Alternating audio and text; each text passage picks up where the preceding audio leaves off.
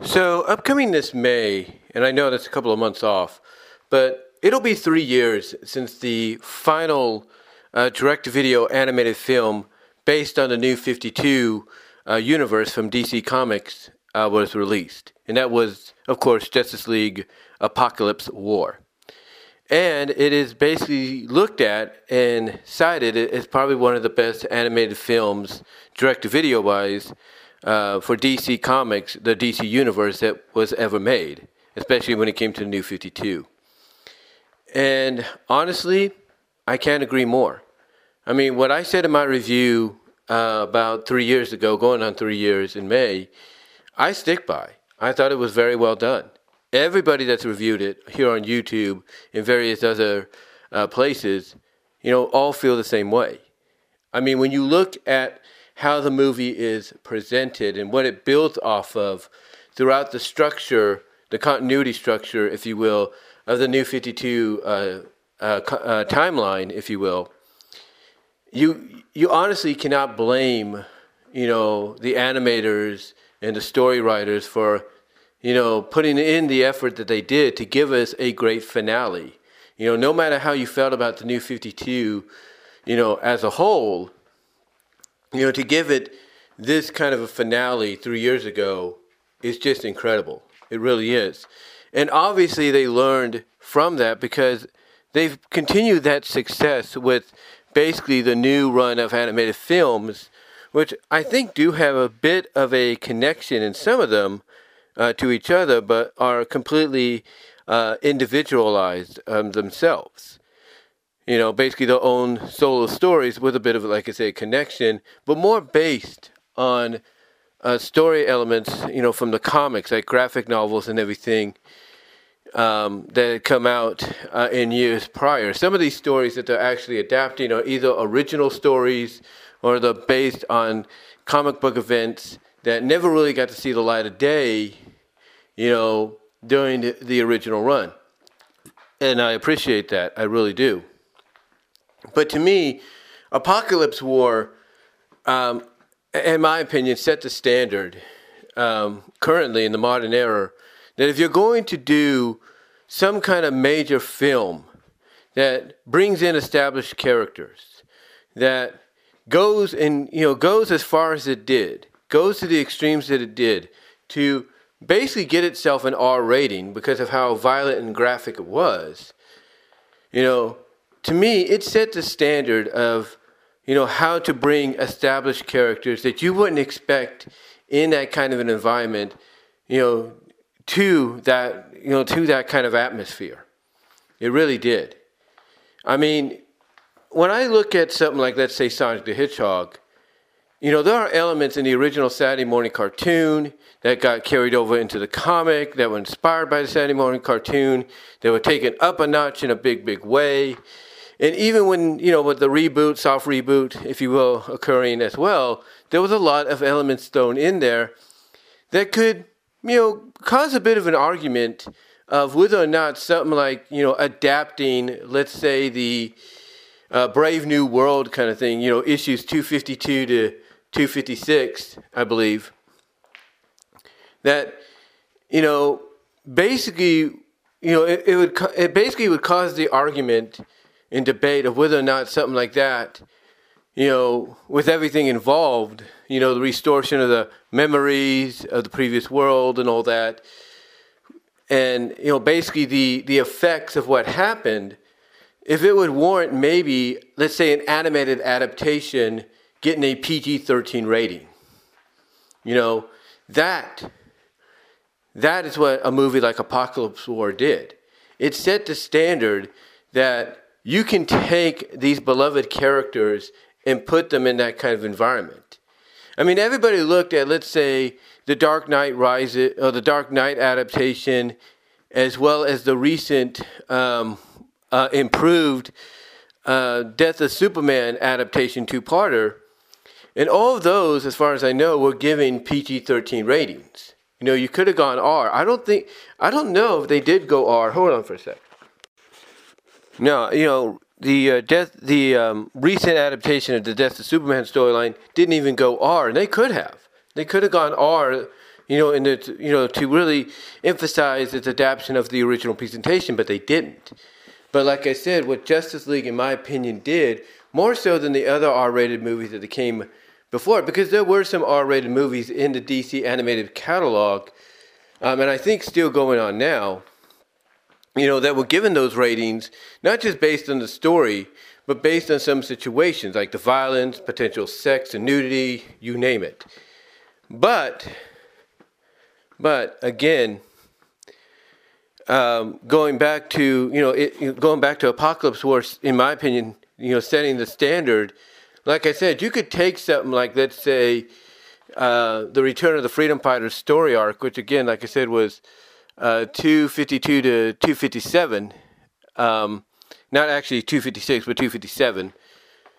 You could take that arc 252 to 257, and the way it's presented, as I mentioned, with the characters getting the memories back and all that, a la Nicole, and just based on the overall storyline, like, the planet tearing itself apart and everything, and it being the beginning stages of Sonic going into Werehog mode, to me, that could potentially set itself up, if adapted into an animated film, for maybe a potential PG-13 rating. And then maybe you look at the final, final few issues of the entire story arc, the Panic in the Sky, as it's called, which I think is 84 to 87, 284 to 287. And you could say that warrants maybe a PG-13 rating and all that, based on what you see there, based on the environment and stuff. And I don't think you get a single, you would probably get, as I mentioned, you might get a little bit of a debate of, well, this is Sonic we're talking about. There's no way they would do that.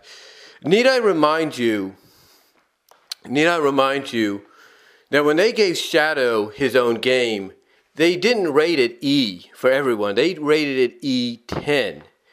And then afterwards, certain other Sonic games like Unleashed and all that got an E10 rating based on the situations. I mean, Shadow basically getting an E10. There was talk of the fact that it came close to getting a T rating, and that's major right there. That's major right there. But to me, Apocalypse War, looking back on it 3 years later, and the impact it's had, truly, in my opinion, opened the door for these kind of things to happen. I mean, you look at, let's say, IDW's Sonic comic, and I know I'm talking a lot about Sonic here, but I'm giving examples based on some of the stories they've already come out with. And, for example, you have the Metal Virus, the Zombot arc that they did. You can't tell me that would not lend itself to a PG-13 rating. I mean, you could also look at the Imposter Syndrome arc. The 4-part miniseries that introduced Surge and Kit, as well as the overall story itself, especially leading into the conclusion. And you can't tell me none of that wouldn't warrant a PG-13 rating, because it would. Especially when you look at, I guess you could say metaphorically, the direction storyline-wise they were going with Surge, if you will. So yeah, you cannot tell me that would not warrant, it would not warrant maybe a PG-13 rating. I mean, you look at even IDW's Ninja Turtles, the Last Ronin story, and everything. You look at, some of the stories they're doing now and such. And you cannot tell me that if they wanted to do direct-to-video movies, animated-wise, based on any of that they wouldn't warrant those to be a PG-13 rating. I mean, Rise of the Ninja Turtles, the movie, was given a PG rating, right? It could have been easily given a PG-13 rating. That's a fact, if they wanted to.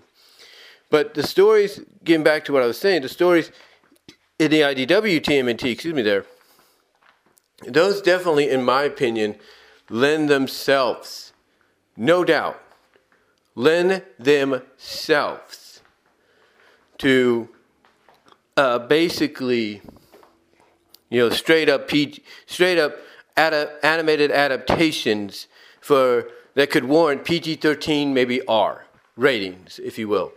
I mean, The Last Ronin, if they wanted to adapt that, that's an R rating right there, waiting to happen. There's no getting around it. There's no getting around it. They want to adapt, the Armageddon game, depending on how it structures itself, and everything throughout, because it's a long arc from what I understand.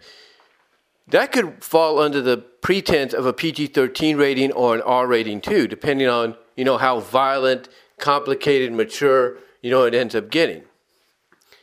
The thing is, to me, when I look at Apocalypse War, knowing that this was the finale to, give a closure overall on the New 52 universe, comic and movie adaptation, like I said, you couldn't ask for a more perfect adaptation and closure to that arc than what we got. You can't ask for anything better. Not only can you not ask for anything better, but it definitely succeeded in showing that it not only warranted, but earned that R rating. There is no doubt about that. There is no doubt about that. So, to me, I still stand, like I said earlier, on what I said in my original review. And to me, I think it set the table. It really did. I mean, you look at even pre-Sonic reboot in Archie Comics, and you have the freaking Mecha Sally arc. As much as I hate that arc, and I do, I hate it because of what they did to Sally, and I'm not alone in that. I mean, I'll admit they had some good moments. As I've mentioned before, the execution, the plan that was blueprinted and written out, looked good on paper. But the execution, it just fell flat. Let's be honest, it fell flat. But like I said, you have something like that potentially for an adaptation maybe in the future. And that, to me, could warrant a PG-13 rating. There's no getting around that. But overall, to me, going on 3 years, 2.5 years, 3 years later, I have to say that Justice League Apocalypse War not only showed, how you can adapt a story arc, original or not, perfectly, and have it warrant and earn its status of an R rating or a certain MPA rating.